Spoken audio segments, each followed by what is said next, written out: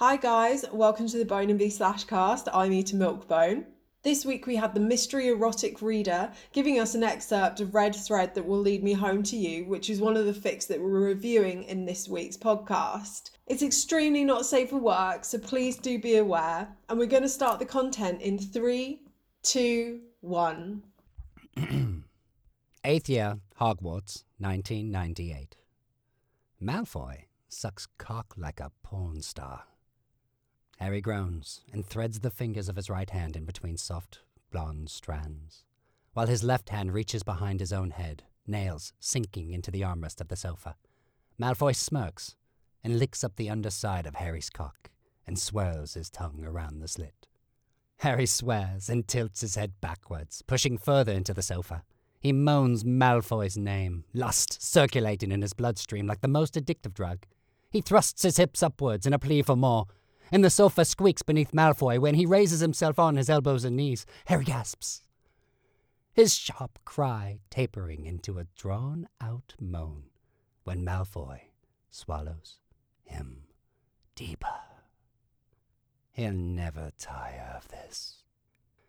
It's fucking heaven, having every inch engulfed by the exquisite lushness and warmth of Malfoy's mouth, the head of his cock hitting the back of Malfoy's throat with every small push of his hips. The air is heavy with Harry's pants and Malfoy's moans. He knows how much Harry likes it loud. Malfoy looks so damn good giving head. Tousled blonde hair, hollowed-out cheeks, and half-lidded eyes smoky with sex and seduction. His satin soft lips wrap around Harry's prick, tongue teasing him with every slow drag on his shaft, slick with pre-cum and saliva. Looking at him is enough to make Harry come. So good, gotta... Harry chokes out, his thighs clenching and his back arching off the sofa. Of course, this is the exact moment when Malfoy, the contrary bastard, pulls off. He licks his lips and grins. "Tell me how much you want it," he whispers, his voice hoarse.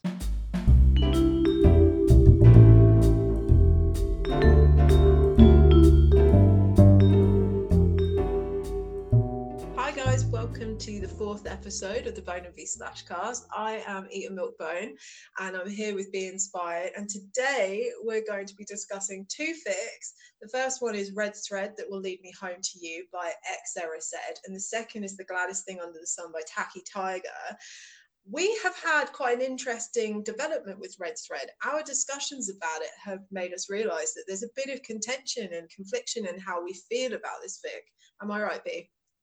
There is, yes, you are completely right. Yeah, and you said something about your second reading through. It's kind of made it worse for you? You're not liking this fic as much, or tell me. No, it's actually the opposite, because the first time I read it, I definitely was super conflicted, and the second time I felt a little bit more calm.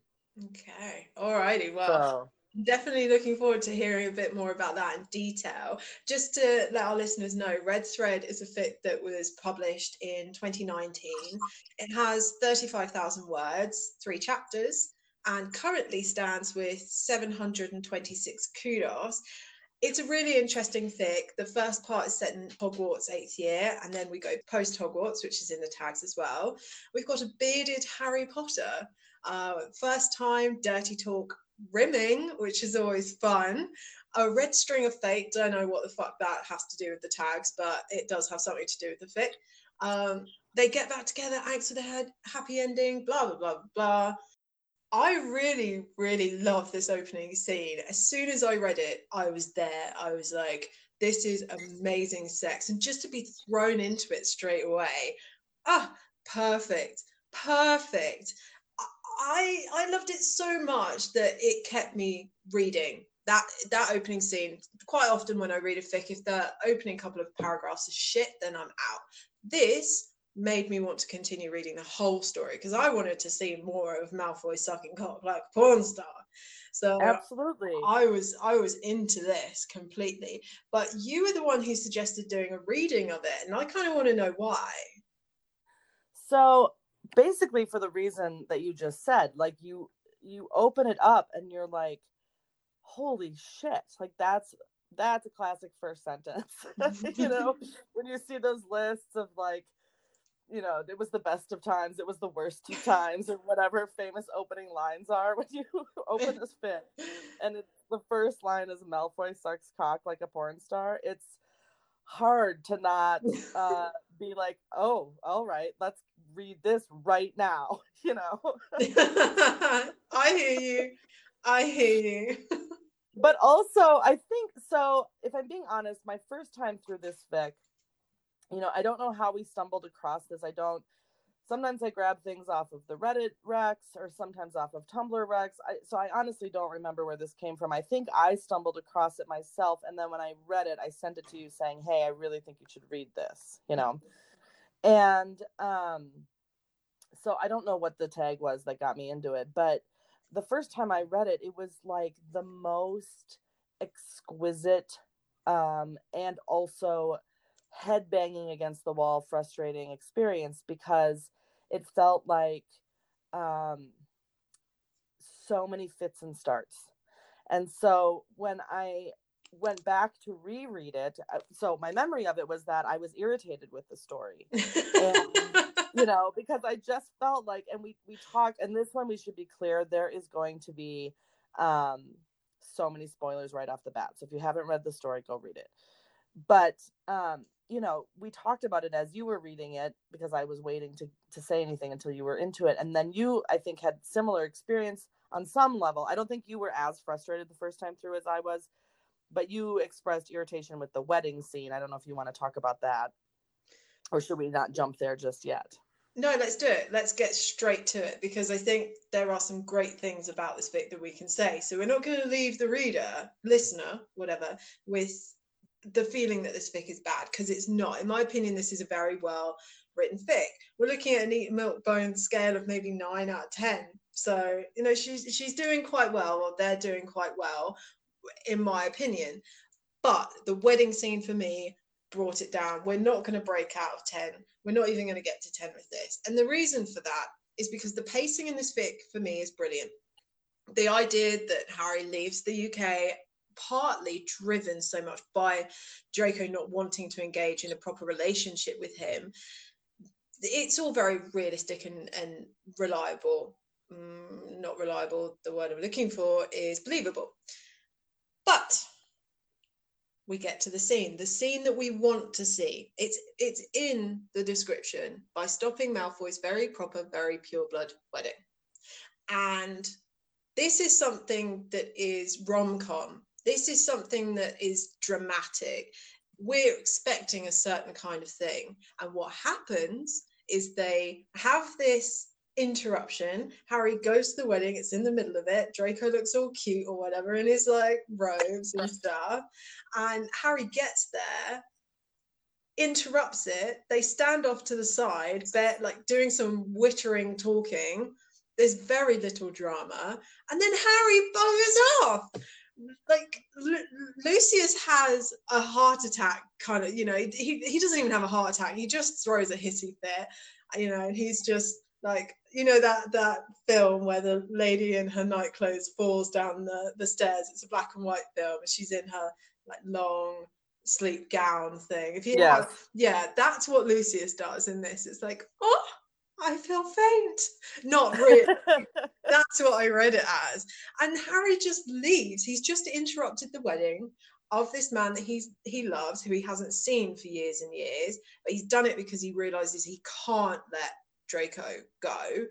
And then he leaves. He leaves. I know. I just can't get over it. And for me, then the story does get better, but only when they pull their fingers out of each other's asses. And that scene, well, actually, no, when they start putting their fingers back in each other's asses. when Draco goes to Ron and Hermione's to find Harry.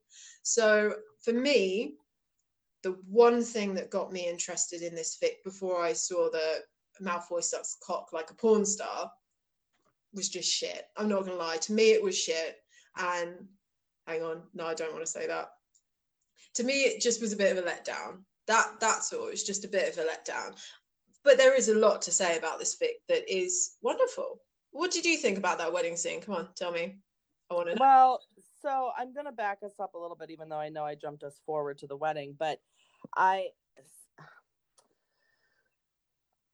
on the first read through, well, on both read throughs, really, the whole beginning part of the story while they're still at Hogwarts is, I think, lovely, and it makes sense. It's got the drama and the tension, of an 8th year fic and some of that like miscommunication stuff. But I'm willing to forgive some miscommunication when they're 18, because 18-year-olds are terrible communicators for the most part.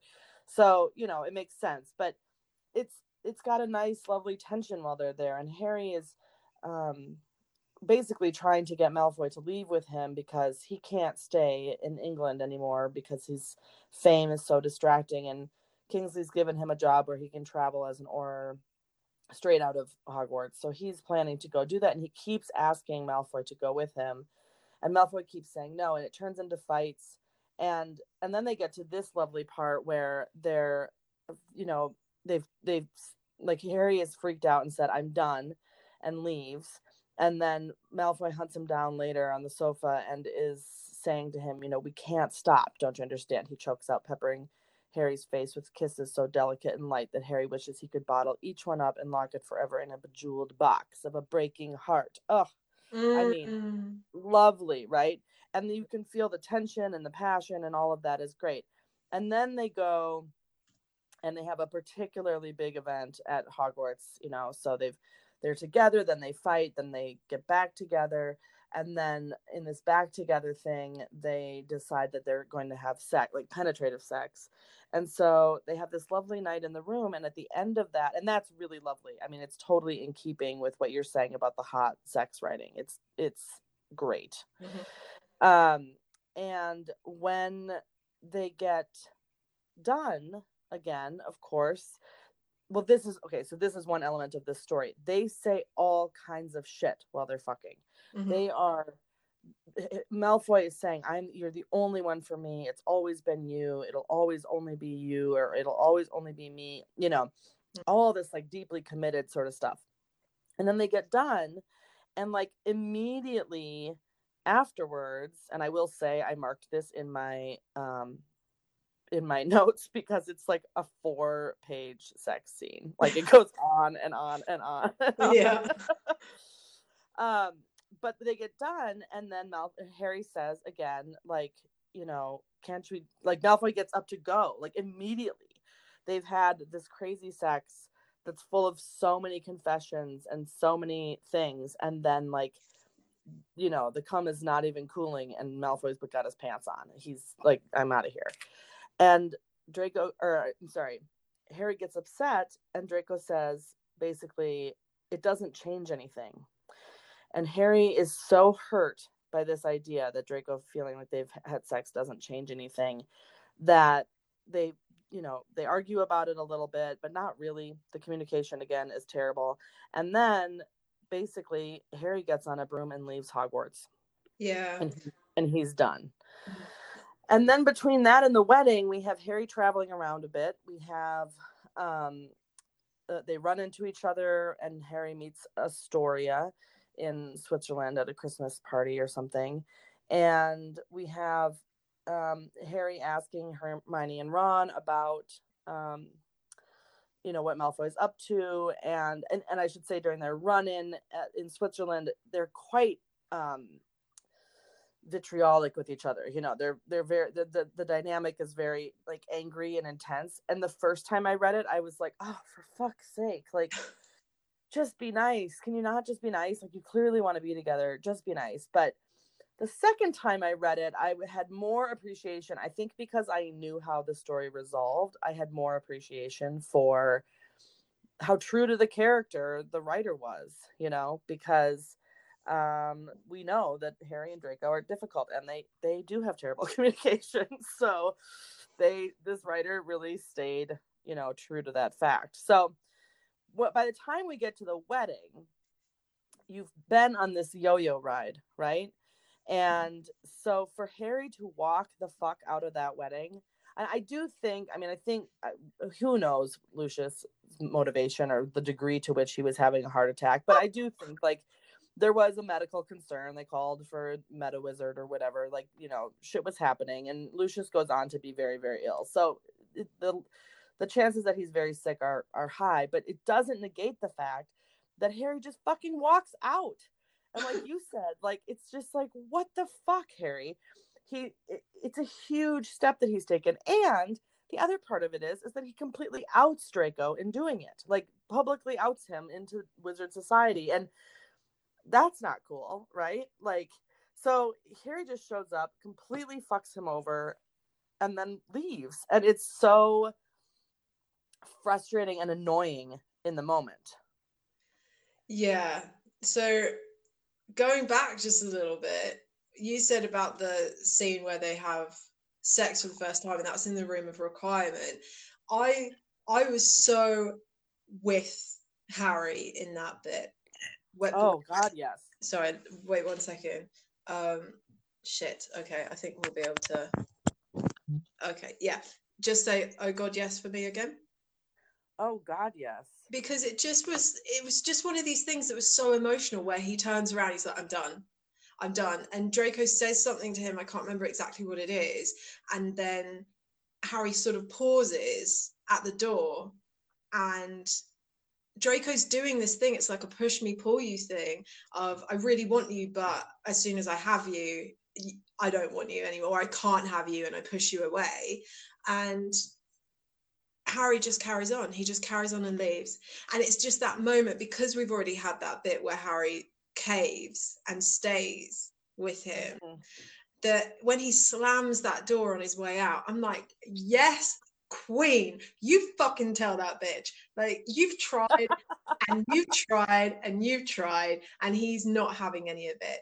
But then when they're in Barcelona, and they meet in that bit where you're saying, just be nice to each other, just be nice to. Oh, is it Barcelona? I thought it was Switzerland, but whatever. Yes, Barcelona. Okay.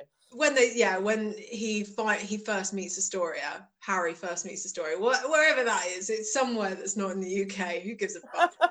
So he says, sorry, Draco says to Harry, I was going to ask you to your ball, the end of school ball, which kind of contradicts how Draco's acting in the room of requirement at that time, because if you're pushing Harry away to such a degree, what makes you think that it's going to be okay the next day to ask him to this ball?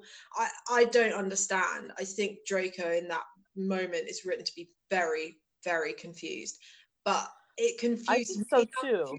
Was because it was one of these really lovely moments in Barcelona or wherever that they are, and they're standing on this balcony. It was a lovely thing. Like, I was going to ask you to the ball, but Harry's just asked you time and time again to do something like that with him. I feel like in that moment, though, if this was a real conversation between real people, it's almost like Draco would be saying that to guilt Harry into it. But you're right. Going forward a bit more to what you said, the outing Draco and then just leaving. I mean, how much of a shit do you have to be? They're just nasty to each other, which actually, come to think of it, at the end of this fic, when they're saying to each other, oh, we don't actually know anything about each other, I was reading that thinking, this is a relationship that's going to be over within a year. Well, I think it's, okay, I'm going to go back to something you said about the room of requirement scene. And one of the things that bothered me, and I have to see if I can line up my notes here quickly enough, but so while he's they've just had sex, they're just, looking at each other, and Harry, there's a moment where, okay, here. So Draco has just said it doesn't change anything. Harry recoils, the words driving shock and hurt into his aching heart. It doesn't change anything, does it? Malfoy bursts out, his cheeks pink, not from pleasure, but in agitation. He rubs the back of his neck, a physical tell that hints to Harry that he is lying, that he doesn't mean a fucking word, but... And then Draco goes on. Okay, so Harry acknowledges this tell, right, that Draco does. That would indicate that Harry would know that what he's saying is a lie in that moment, that he understands that Draco is full of shit when he says this doesn't mean anything. And yet, when he runs into Pansy, when he's back, he comes back for Ron and Hermione's wedding, and Pansy, who incidentally is in a relationship with Neville, which I would fucking love to see that in a longer story. I just think that that's a really cute potential pairing. But anyway, when Pansy says something like, so they're talking, and she's saying, you need to know, or no, first she says how he was so upset, that he was so miserable after the last day of his newts. And then she says, coincidentally, it is after the night you fled Hogwarts in that overly dramatic manner. Parkinson taps a finger on her lower lip, pretending to be deep in thought. You wouldn't know anything about that, would you? No, Harry lies. He was sad when I left, Harry thinks to himself. I meant something to him. And I'm like, how can you not fucking know that you meant something to him? Like, he told you all the time that you meant something to him. And I think that what we see, and maybe, so this is the conflict, Bone. This is the heart of it. I can't decide if it's like such clever Slytherin writing that Draco is so reserved, so thoughtful, so plotting in what he does, that he is always going to be at Hogwarts. He's very conscious about what is the right choice to make, about his future, what's expected of him. And then going forward, we see that multiple times where he is the one to put the brakes on anything, because he's really working it through in his head, and his emotions are quite detached. And that in sex is the only time that he's connected to his emotions. And so his fucking mouth just runs with all this crazy shit, right? Mm-hmm. It could be that it's just brilliant on that level. Yeah. And I want that to be the answer. But the other option is that it's just fucking jerking the reader around so much. Because if it's not brilliant, if they're not just what is the person's name? X Erised, I think, or something. Yeah. The author. If X is not just so brilliant, then they're just fucking winding our crank all the time. Because I'm like, fucking hell, Harry, how stupid can you be? Of course you meant something to him. What the hell? And that comes up again where Harry will hear something that somebody says and then be like, oh, maybe he cared when I left. Are you fucking stupid, Harry? Of course he would have cared when you left, because the last time you just tried to like break up with him, he told you could never end this, Yeah. So anyway, and I think that the second time through, okay, so we get through the wedding. Harry wanders off, leaves. And then, as you said, Astoria actually is the one to show up and give him the address in Lisbon. And he goes to find Draco in Lisbon. And again, they have this conversation. And I can't remember exactly how, I should go and look. I can't remember exactly how that goes. But basically, oh, I'm sorry. I'm going to back up. I'm just looking at my notes here. This is on the Christmas fucking fight that they have. And I came across my notes here where Draco is saying, you can't just come into someone's life, make them feel special, and then leave. Harry stares at him with wide eyes. I made him feel special? Again, it's like, oh my God, but yes, of course, Harry. What the fuck is wrong with you? Maybe it's just Harry that I'm frustrated with in the story, because Draco's actions are annoying, but actually pretty like logical, whereas Harry is just like, what the fuck? Okay, anyway, so they meet up in Lisbon and they have this conversation, and he's trying to, basically Draco's like, let's see, what I can't remember is if they fuck that night and then he goes away, or if they don't fuck and it's when he has to wait. I can't remember. I think they don't fuck. So there's no sex, and he has to, and Draco's saying, you have to wait. I need time. And so, as you say, Harry waits around, then they're supposed to meet up in this place, and he doesn't come. Yeah, it's for like 2 weeks. He's wandering around Lisbon on his own, waiting for Draco to make a move or anything. And if that was me, although obviously I'm different to other people, I'm not saying that this should be based on my actions or my thoughts. But if that was me, after week one, I'd be like, "Fuck you, fuck you." But I think it is. I think you're right. I think it is 1 week, actually, because I'm the opposite. I was like, 1 week? Jesus Christ, give it a month, man. Well, I'm impatient as fuck, so I suppose that's probably why. But well, you and Harry have that in common, because yeah. Harry cannot go beyond a week. And they, like, it's cute because they exchange, like, some sort of pastry back and forth, you know, where Harry leaves some for Draco and Draco puts some out on the door the next day or whatever. And this scene in the at the plaza or wherever where they're supposed to meet, Harry, so it's really well written, I'm gonna say that. Yeah. Harry's sitting in the rain, he's waiting, he's looking around, and the way it's done is that you'll have a line of present tense Harry sitting in the rain in regular font, and then you'll have a few lines from a letter that he wrote to Draco telling him that he would be there waiting, and they're interspersed. It goes on for about a page, and it creates this incredible tension, which is actually like made me feel pretty teary. Even the second time I read it, I was like, oh my God, this is really for example, this section where he's saying how he looks up and he sees a blonde head and he thinks that it's maybe Malfoy, and then Harry's in present tense, he's saying it's not Malfoy.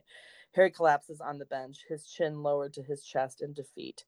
He was so hopeful at the beginning.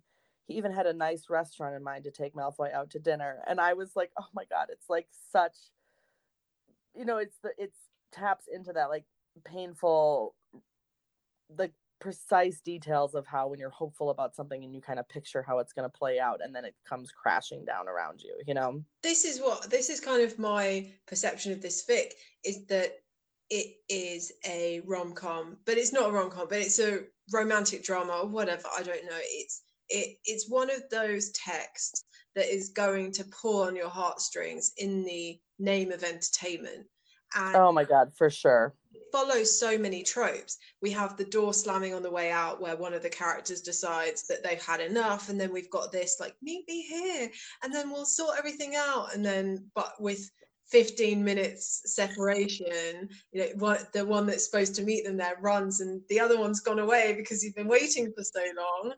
And the stopping the wedding thing, and I suppose that's the main ones that I can remember, but it's all very romantic drama-esque with all those tropes, which makes it brilliant in my mind. But it goes against so many of the other things in the fic. And you're saying about Harry's indecision or lack of confidence about whether Draco likes him or doesn't like him, and it can be annoying, but I suppose Harry's just so determined to stay away from whether Draco did or didn't, because he wants to get over him. The first scene we see of him out of the UK, it's in Switzerland, and he says something, or internal monologuing, it's I'll get over Draco very soon, or 2 weeks is long enough, like I'll be over it soon. So I guess in his mind, he just doesn't want to carry on feeling like this. So he of course, every time it comes back in his face, it's like, he really cared for me, because in his mind he didn't. That's why Harry left. He'd had enough. He'd had right. enough of him going back and forth. So I think it's brilliant, but do we need more? I think she's a brilliant writer. Sorry, they're a brilliant writer. I think so too. That and wedding scene, man. The which scene? Wedding scene. Oh yeah, the wedding scene. So the first time, so just so we're all clear, when they miss each other in Lisbon, then Draco shows up again now at Ron and Hermione's, where Harry's staying for a few days, and he explains that his father had died that morning, and he had raced back to St. Mungo's, and it was a shit show, and then he raced back to Lisbon. And incidentally, I'm thinking, why not send a fucking Patronus or an owl? You're fucking wizards. There's got to be a way you could tell Harry you were running it late, you know. But anyway, And then they get there and they're having this conversation, and it's quite sweet, you know, and Draco's talking about how he realized with his father that, you know, what his greatest regret would be if it was him laying there dying would be not being with Harry or not giving Harry a chance. And it's cute. And they have this sweet little scene. And then it turns out, like, in 2 minutes, Harry's catching a fucking port key to Shanghai for 2 months. Like, so yet again, we get this, like, yanked apart thing, you know?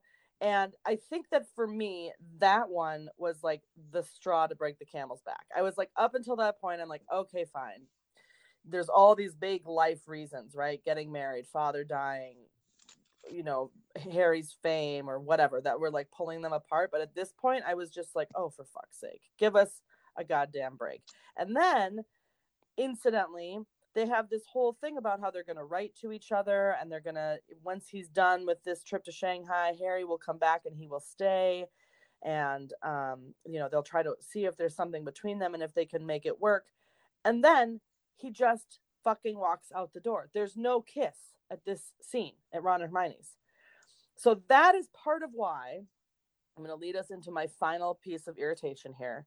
That is part of why this final sex scene, the first time through, bugged the shit out of me. And we've talked about this a little bit, but they, you know, Harry is back from Shanghai now, and they're having some fire whiskey, and it's very sweet, and they're sitting on a couch, and they're talking about all these things, and they're like, say, you know, Malfoy saying, we need to talk. There's lots of things we need to sort out. But in the meantime, they cannot keep their eyes off of each other. They're super distracted. They, of course, want to be touching each other. And that all rings true, right? Like, it's been 4 years. They had super hot sex. We know from the beginning how hot their sex was and how good they were, you know, how well they were connected and all that.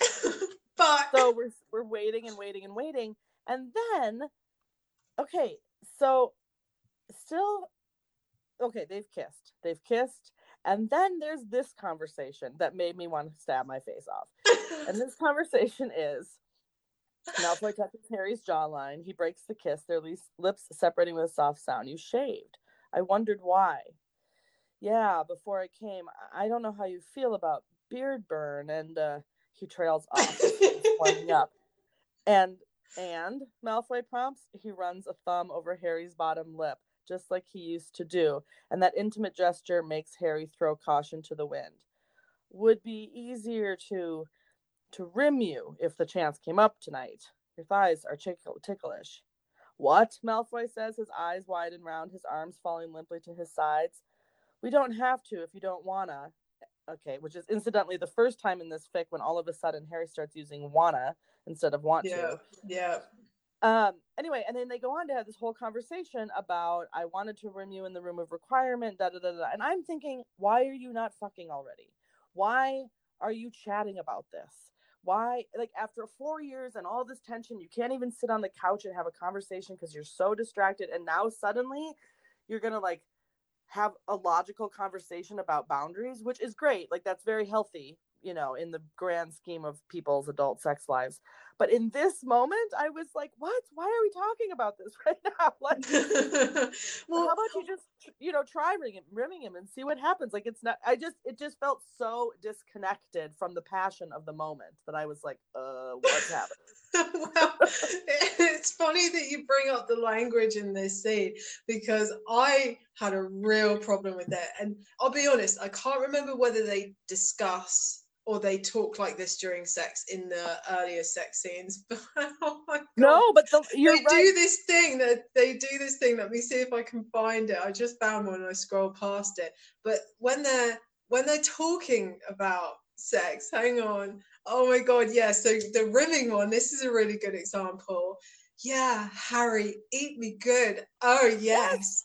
Like, eat me good. And I'm just like, no, it sounds so disjointed. And it's like, for me, the way they say these things, when it's like, so good, you fuck me good, things like that. And then that to me is like in a rom-com where you're trying to convince people in the next room that you're having sex. It's like, yeah, doing me so good. Yeah, right. Yeah, it's really good. right. Yeah, okay, yeah. Like that is how that came across, and I just don't know what happened. I don't It's gonna either. be so tight for me. It's like, come on, you're men in your 20s, like, Right. you know, you're going to be saying things like, fuck, you're so tight for me, rather than like, Right. gonna be so tight for me, oh my god, darling. Yeah. It just didn't. No. Yeah, excuse me, I totally agree. It was like it came out of nowhere, and it was so weird because the first scenes at Hogwarts were so hot. There was nothing about the language that bothered me. I even went back and checked because I circled the same shit, like, give it to me good. What the fuck is happening right now? Yeah, I just found another one. Oh my god. Oh shit, yeah. Do it with your cock, so ready for you. All right, baby. Yes. Fuck off. Oh my god. And the action in the scene is hot. Like, there's nothing, like, what's happening is hot. But what, all of a sudden, it's like a different person started writing the dialogue or something. I don't know. I've just found another one. Want more, Harry hisses, shoving himself deep. Fucking you, but still so horny. Want more. I know. Oh my god, and I feel so creeped out. I feel so weird. Oh my god, it's yes. So it's a conflict. And then okay, let's just, here we are, the bottom of a page. 3 sharp gasps, another garbled cry of his name, and a hard buck of his hips, and Malfoy comes, flooding Harry's mouth. Harry swallows it with thick, loud gulps, and then kisses Malfoy's inner thigh. He scoots up the bed to grab a bottle of water. He takes a drink. He looks at Malfoy. Harry lets some water trickle down his throat. Pleased with Malfoy's covetous graze, tracks the water. Harry offers the bottle to Malfoy. Malfoy says no, and then Harry says, "Ready for another go." Right, you know I've got a fucking problem with this. Either wizards have no cooling off period, which, I mean, it's doubtful. I want to write a fic though. I'm just going to say this out loud here. Hold me accountable to this. I really want to write a fic, or somebody else do it. Like, whoever's listening, just fucking write this fic for me, where they take potions to keep themselves going all night, like chemsex. You know, I've got a gay friend who's a sex addict, and that's what he does. Like, he'll take meth and just fuck all night. Like, so maybe like that, but it's just, it doesn't happen. It's so fucking rare that a man doesn't have that gene, or some whatever it is that means that they have to have that period after sex to recover. So I mean, it's like want another go? It's like, babe, it's gonna be an hour at half at the least. I'm not like, I don't sit here with like a stopwatch thinking like, okay, your normal refractory is like 7 minutes or whatever. I don't really fucking care.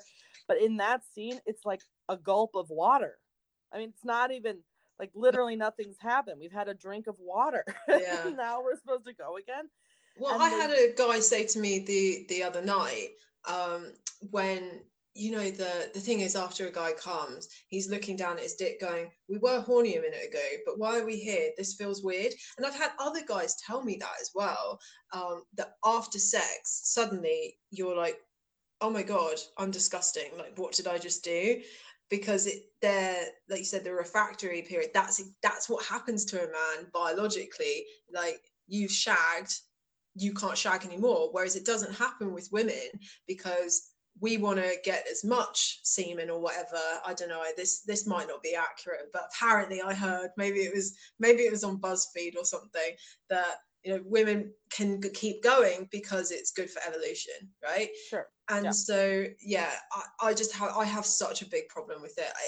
I think men and their sex written in fan fiction, for the most part, has this issue where it's not realistic for this. They don't go again. If you're gonna make, well, and I think sometimes they'll I'm sorry, I cut you off. Go ahead. Go. No, I've said it now. Everyone knows my feelings. Everyone knows. Go on, interrupt me, because they don't need to hear me go on about it forever. Well, I was enjoying my biological evolution lesson with Bone. Yeah. But so yeah, I think it's like, in some fics they start making out again right away, and that is fine. Or there's like, it's like cuddling for a few minutes that turns more into like a what is there's like languorous tugs or whatever, you know, and soft stroking and whatever, and then that gets heated, and that's like fine, that all seems fine. But this goes like so quickly into just fucking that is where I'm like, okay, that, you know, it just seems so fast. Like, it would have been so good in that bit if after they'd, you know, come the first time, that they laid there and they said, we don't actually know anything about each other. We don't know whether you like flowers. I don't know what your favorite color is. Do you like tea or coffee? Because they have that discussion at the end of this fic. So in that time, that would have been a really good place to put that all in. And then they realize some stuff about each other, like, oh, you like tea and you like 2 sugars or whatever it is, and, you know, blah blah, and whatever, you like wearing green jumpers. And then they would go back, be like, oh, I realized that I like you even more now. Want another go? And then they could go on, so good. Oh, fuck me, so good. All of this. Or they could have just had the conversation that they end up having while they're fucking, because that would make the conversation and the fucking less awkward. But instead they try to do it at the same time, which maybe is intentional by the author to like make it an awkward scene, because part of the reason why Malfoy is going to be so tight for him, baby, or whatever the fucking line is here, is that he has not bottomed for anybody else. So he's saying so in this moment, like literally, water bottle gets set down, and here we are, Harry, you know, starts like fingering him open, and the whole thing. So they talk about the fact that Malfoy has fucked other men but never bottomed. He talk about the fact, then they casually bring up like, oh, do you remember when I found your prostate? I didn't know what to call it back then, but you looked so good, Harry's murmuring. And then oh yeah, then we have the do it with your cock so ready for you line. And then we get to this part where Harry, and we both commented on this on the first reading through, where Harry is saying, do you still want to discipline me? Now this is a reference to what was in the cupboards in the room of requirement 4 years prior. And I understand that if you haven't seen or interacted with anybody at all since the last time you fucked them, that maybe that conversation is going to be more fresh in your mind. Whereas like for most people, I don't think we can remember a 4 year ago fuck conversation. We might remember the fuck. I mean, maybe, I don't know. I'm not committed to that, but it's so weird that they bring it up right at this moment. I'm like, is this really the moment that you want to bring up that red satin or whatever? Yeah, you know, from 4 years ago.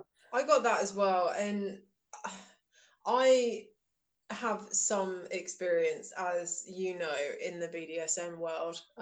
Just throwing that out there. But this idea of BDSM as even light so early on in somebody's sex life, in their sex life and their sexual discovery, really pisses me off. Because for me, the idea that within the first sort of year of you having sex with somebody as a teenager, that you start going into the tying up thing and the spanking and everything, to me it's it's the same for me as people saying young girls who watch porn all think that a vulva is supposed to be bald, right? It's a sexual expectation based on things that aren't true, on a media perception. So the fact that they're in the room of requirement and then they've got all of these things that the room provides for them, which, by the way, I've read about this because I wanted to. The room cannot create things for you if it doesn't have them somewhere, like it's the rule of something or another. So that made me think like a lot about that. It's like, really, is the room going to provide you with sex toys and things like this? It's like, are these in the room of hidden things, like, or for whatever it is? Well, they wouldn't be now, would they, because of the fucking fiend fire. But it just, when, look, writers out there, it's fine, you do what you need to do. But if somebody is having their first sexual encounters within that first year, you're doing them a real disservice to put them into a sexual situation that includes BDSM elements, because it's not realistic. And if it is realistic, you have to wonder, why are these people incorporating sexual acts that are based on pain and submissiveness and letting go of control?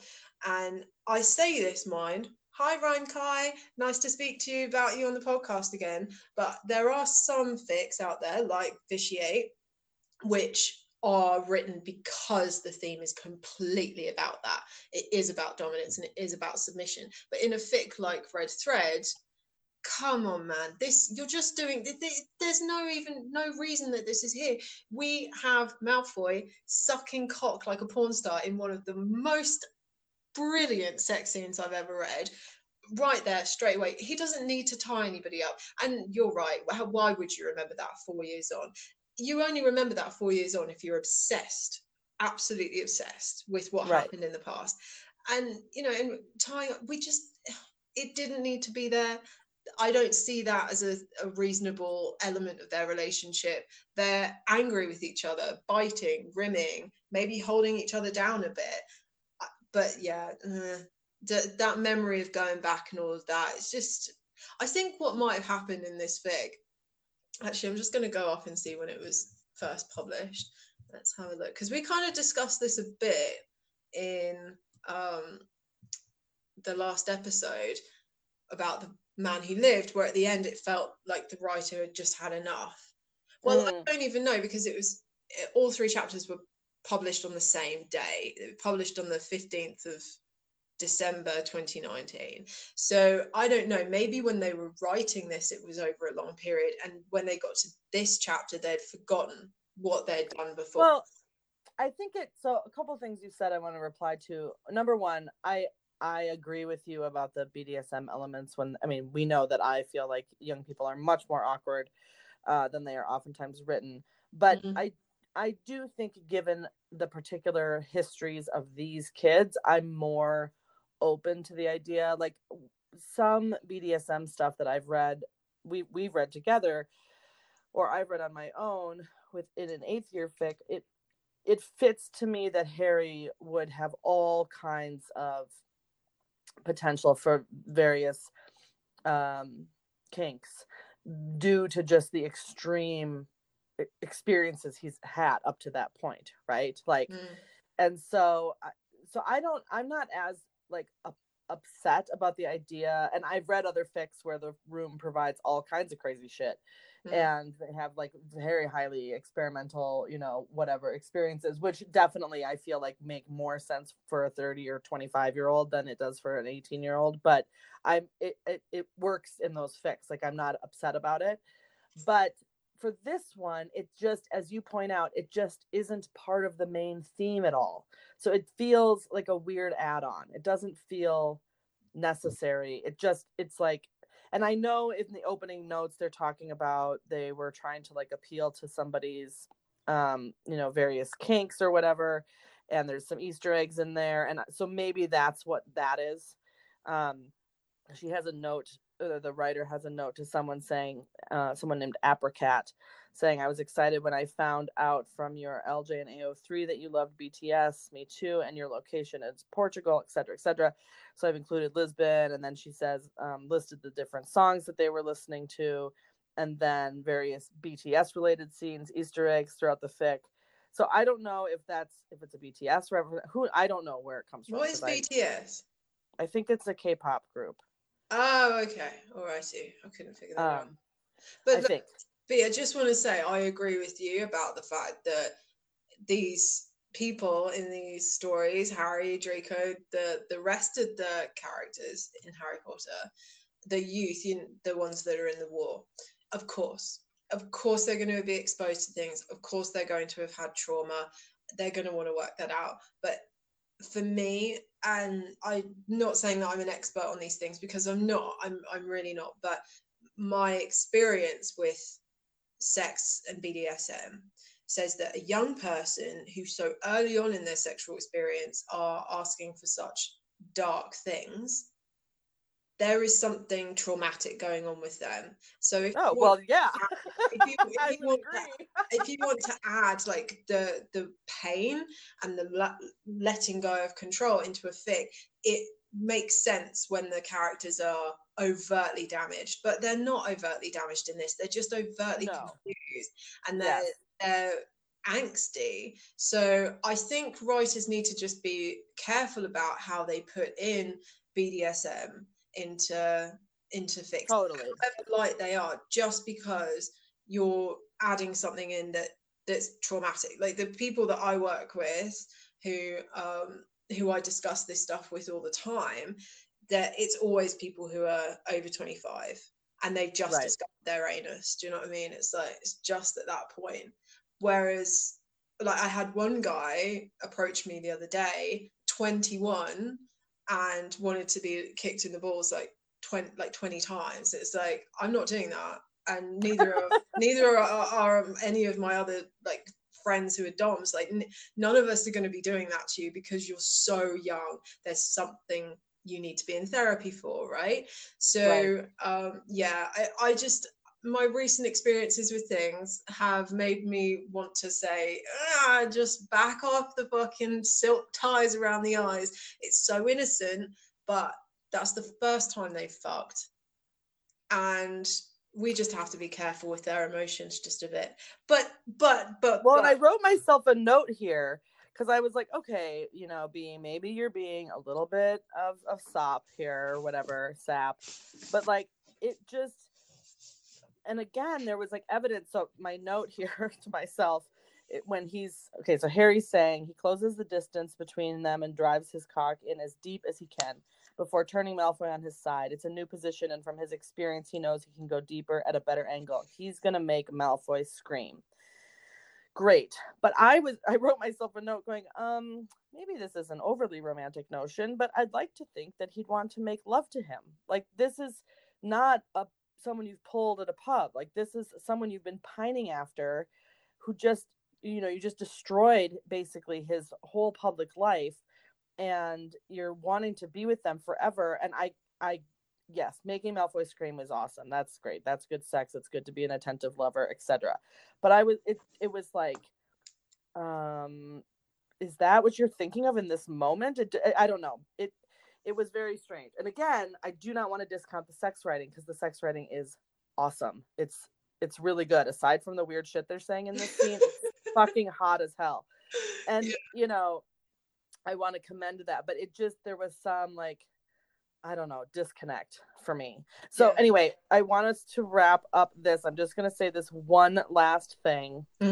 On my second read through, I felt like I felt so much more understanding for where Draco is coming from about like taking the time to get to know each other in terms of what they like and not just sex.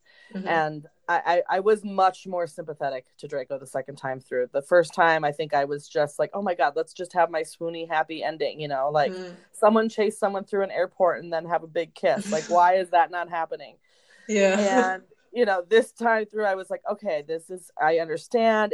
It's emotional on a deeper level. Like I'm resonating with this. But then, I'm sorry, Xer said, I'm so sorry, because I do like your story. I'm not as conflicted as I was, and I do like it. But I was really annoyed with this last bit when they're standing on this pier or whatever, this beachside thing. And Harry looks at Draco and says, I love you. It's not the first time he's saying it to Draco, and it certainly won't be the last. Draco hasn't said it back to him yet, but it's okay. It's okay, because one day he will, and the grin on Harry's face will be as dazzling as the one Draco wears whenever Harry says it. You make me want to fall in love, Draco murmurs, kissing his forehead. What? What? What? Do you know, like, I'm going to interrupt you there completely, and I'm sorry, but the reason I'm doing it is because there is a fic. Did we review this fic? Was it Lessons or Unexpected? But at the end, they're sat in Italy on... oh, yeah, that's Lessons, and it's so fucking beautiful. It's so beautiful, and he writes it on the napkin. Yes. Oh my God, it's just so touching. It's so touching because we get this theme all the fucking time where Draco cannot say I love you, so he doesn't, and it always hurts me when I read this. You've gone okay through... So is that how you're reading this then? You're just reading that he can't say it? Because I'm thinking to myself, like, I mean, I maybe I have an issue with falling in love with things too easily or whatever, I don't know, but I haven't been in love with a person for a long time, so I don't really think that's the case. But I'm like, you've wanted to be with this person for now at this point 4.5 fucking years, and probably longer, since you were like 11, and you've spent all this time together, and you know all these things about each other, and you're having this great sex, and you've upended your life for them, and you're hanging out with each other. Like, what the fuck else do you need to be in love with him? What is the problem here? I felt like that. What are you waiting for, like, your insides to literally combust? Like, I don't understand what the benchmark for being in love would be if not all of this shit that Draco has experienced. So then if you're reading it as Draco just can't say it, okay, that's interesting. No, I'm not. And I'm just saying that it's part of the trope that goes around that this thing of Draco can't say I love you because he's somehow emotionally stunted. But in some fics, I totally understand it. But it's so overused. And in this fic, you're right, 4 years. I would have thought, if I'm being completely honest with you, I would have thought that it would have been Harry who can't say I love you yet, because Draco's the one that hurt Harry in the first instance. Oh yeah, good point. Totally. And then subsequently he's had to work to get Draco back. But specifically because we find out in this fic that Draco's been reading everything that's been published about Harry, that when he's seen pictures of Harry in newspapers with other men, he's become very upset. Astoria tells him that, I believe. He's always asked casually, however it might come across, Ron and Hermione, how Harry's doing. He's always been curious, and that to me just means that he does know that he's in love with him to some degree.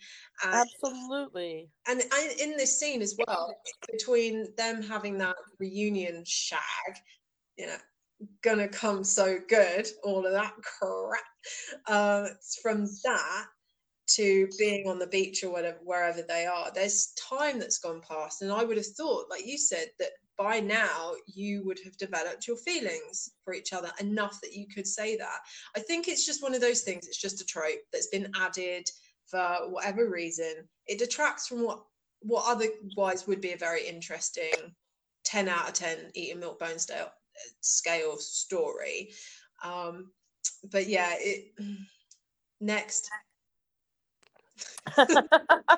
I don't have, there's no inspired B or be inspired rating scale, so I mostly just either agree or disagree with what Bone's scale says. She always agrees. I will say after my second reading, despite some little hiccups as discussed, some little issues that I had, my second reading through, I would say this is a high 8-9 on an out of 10 scale for me. I really did enjoy it the second time. I really thought the writing of Draco was interesting. Maybe it's because we've read and discussed Man Who Lived in the Meantime, and it brought back that image or the notion of Slytherin logic or whatever. But so I liked it much better the second time through. Yeah, I loved this story, and I loved the sex in it. Despite some of the weird language, I thought the opening scenes, I think the first chapter of this fic alone would have got an 11 out of 10 for me. But it's the wedding and then that gonna come so good that brings it down for me. But I just want to make sure that Ericid and the fans of this fic understand that I do think it's a strong 9, and a 9 indicates an exceptional writer. It's not lessons exceptional out of 10, but it is a writer who is competent and can weave a tale and has a really good understanding of canon and the characterization of the characters. But this fic so far has been the most interesting one for us to review on the podcast, and it's made us so excited and animated. So in that respect, it gets a 9.5 out of me. Go on, fuck it, 9.5. Thank you, X Airset, for providing us with this lovely story. Please know we love you. We were able to say it. Yeah, exactly. We don't know how you take your tea, but we still love you. Yeah. And so yeah, that was really lovely to discuss.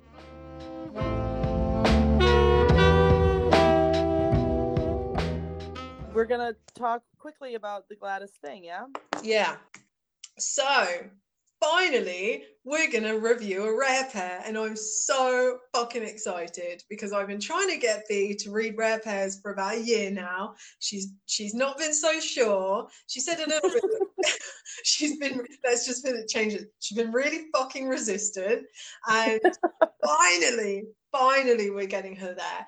And she said in the last episode some of her reasons why she's been reluctant, partly because she is such a Drarry fan, but I recommended this story to her because I love Neville. I love Neville. I just love Neville Longbottom, and I'll tell you a bit more about why that is in a bit.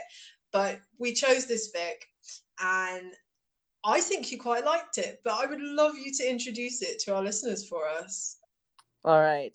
So the fic is called The Gladdest Thing Under the Sun. It's by Tacky Tiger. The publishing date is from April 20th, 2019. It's got only 1,755 words, so it's a nice little, I don't know, it doesn't really qualify as a drabble, obviously, but it's a ficlet. It's a ficlet, yes. Thank you for providing the words there. Yeah. The summary says, Neville and Charlie had been friends for long enough that he knew exactly how Charlie fought and how he fucked. He knew he could have taken Charlie home if he wanted to. He had seen enough of Charlie's conquest to know that he was Charlie's type, and he had drunk and danced and laughed with Charlie enough to feel the flare and heat of his interest. Or, Neville wants Charlie for good, not just for the night. Oh, now this is a fucking rare pair. Charlie Weasley and Neville Longbottom. This is rare. I love it. So this was completely lovely to read. I had no bad feelings. Maybe it's because we have Draco and Harry in the background together, so that was soothing to me. But yeah, no, this was lovely, and the writing was really lovely. And again, on a second read through, I noticed some things I didn't notice the first time.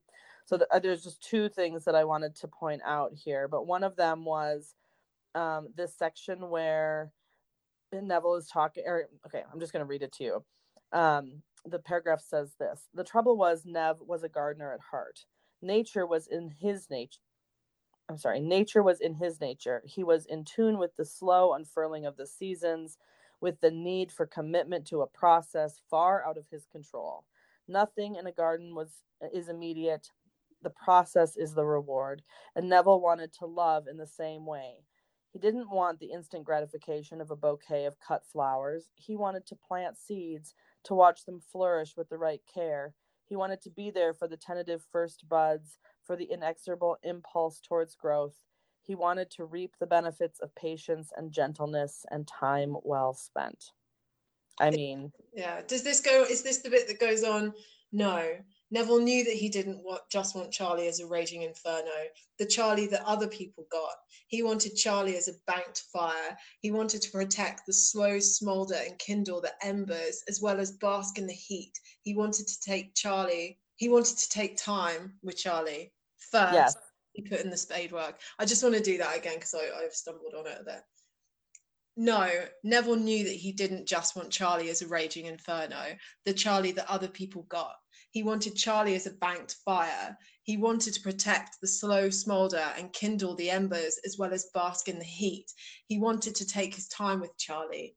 First, he put in the spade work. This fic has amazing writing. Yeah. And the imagery is really lovely. I'm not sure. The first time I think I read through it so quickly, maybe because I was just nervous about what it was going to feel like. And I'm not sure I caught all of the gardening references, because so they have the spade work, and then we have the cultivating, and then it kind of comes to the harvesting, although the the author stopped short of using that term, but this whole analogy between gardening and a relationship was really lovely. And the thing about the rare pair in this case, I mean, I love a Charlie fic. I love when he shows up in a story, and I love Neville, so they were a nice pairing to see. I am like, and because Neville is the gardener and Charlie is the dragon tamer, it makes sense in some of the same ways as like a Draco Harry story makes sense, right? Because they've got these kind of polarities that are going to be intriguing to see. I'm not sure though. I mean, I think that the notion of this story would work with a lot of the pairings, right? Just this idea of like slowly growing and developing a thing. It just works the best because of Neville, because that's Neville's jam, Well, the thing about Neville, in my opinion, as somebody who writes Neville and reads a lot of fics with Neville as a pairing. Oh, before we continue, you said in the bit about Red Thread about Neville with Pansy, and I mention this fic all the time. We're going to review this one at some point. Toss me a heavy rope, no more bailing boats for me. In that, it's a Neville Luna Pansy. Try it. Oh, great. And it's really, that little story is really fucking good. But anyway, I love Neville and I love writing Neville. And partly that's because we have Neville's characteristics in canon, but not deep. And the character development in canon is great. Stuttering, chubby, shy, bullied boy turns into a war hero. So that's good. But there is so much potential to talk about Neville post school. I've written fics where he's confident. I've written fics where he's shy.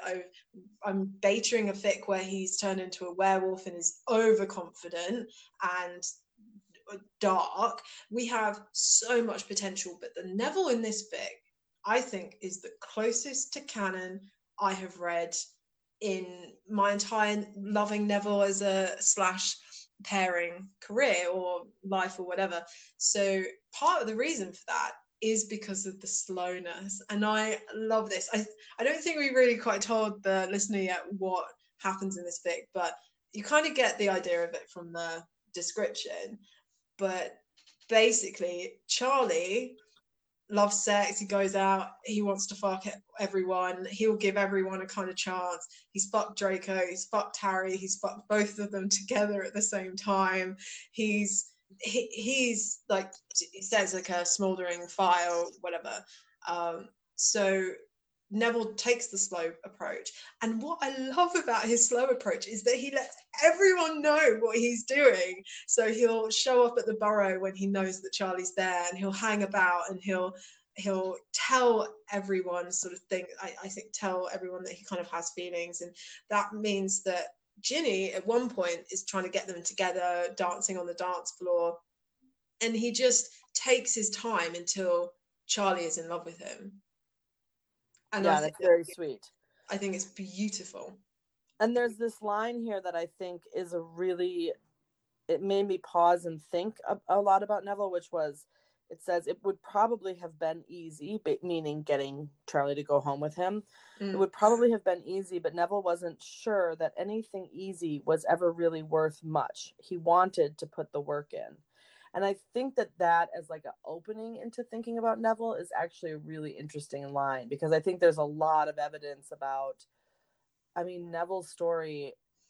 I wonder if there's like a The Man Who Lived or a turn for Neville. There should be, because his story, the fact that he came so close to being the chosen one or whatever, and then the loss of his parents as well, how it kind of mirrors Harry, but is not quite as, I don't know, notable because they're alive, the being raised by his grandmother, and then the potential like kind of future life that as you point out can go in so many different directions.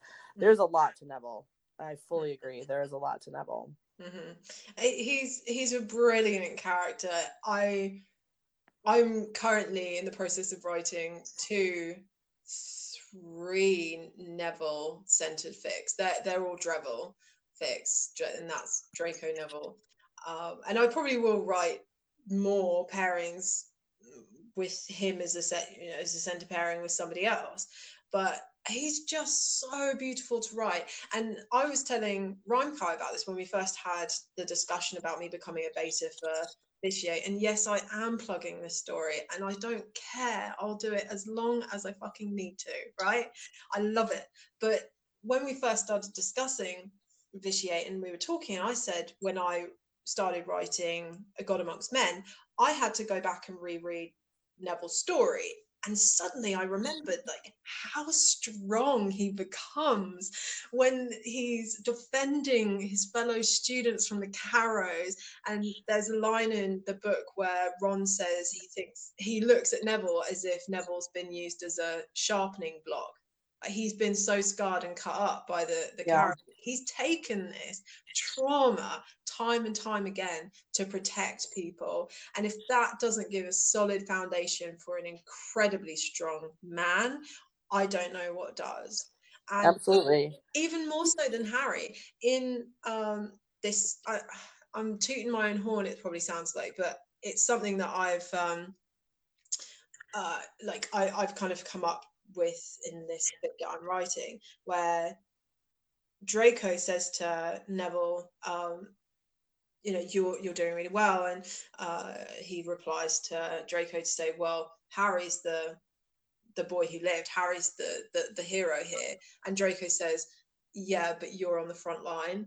And that for me is Neville, is that actually you're right. Is there a turn? There should be. If there is one, please send it to us, because I would love to see somebody's perspective of that. But I think, and I've thought this for a long, long time, Neville is the true hero of the story. I do believe it. I know Harry would love to die, and I get that, but Harry's got so much support from other people. But Neville makes a conscious decision to be on the front line and to protect students when he didn't need to go back. He did not need to go back to school. He did, and he stayed. He stayed, whereas like Ginny left. She had to. Molly pulled her out. But anyway, I think that this fic is one of the most beautiful rare pairs I've read, and I really, really recommend people go and read it. It's so short that I don't know whether we need to spend as much time on it as Red Thread. I would love to hear what other people think about it. So please do write in or comment on our Instagram, so on and so forth. But yeah, we're going to do more rare pairs. I think I might try and get you to do one next time as well. We have it chosen. I think I cannot remember the name. It's lots of vowels. That's all I know. Obsidian Desire, and it's by Lomo. Say it again. Obsidian's Desire or Obsidian Desire. It's a Marcus Harry fic. Okay, awesome. And then the other one we're going to do is this fic that I saw wrecked somewhere, and I was like, this sounds so bizarre. And they said it was a really sweet fic despite the tags. So the name of that one, I'm just pulling it up here. Sorry. The name of that one is The Misadventures of Draco Malfoy Ferret by Saber Shadowcat. So I'm going to just tell you the tags on that are multiple bestialities, empreg, sweet, and crack. So we'll see how that goes. I imagine it should be a pretty good discussion. B, do you know what a crack fic is? I do, yeah. Yeah, okay. I'm only asking this because it was such a thing back 16 years ago. I haven't seen it on any tags. It's in my new reading of, my new cycle of reading fan fiction, apart from on this fic. That's the only reason I'm asking. Well, maybe you should tell. Well, let's talk about it next week. We'll get into crack fic and crack fic history. You can give us a little bone. Just as long as you know it's not crack cocaine. We're not having that fun. Sorry, trigger warning, drugs. Okay, babe. Yes. This has been great to chat this out with you. I'm so fucking happy. I'm looking forward to speaking to you next week and giving the readers what they want, which is rare pairs and slightly weird stories. But yeah, you take care until then, and I love you very much. You too, and we will see you next week. Yeah, wear a condom. Bye. Stay magical. Wear a condom and stay magical. Yeah.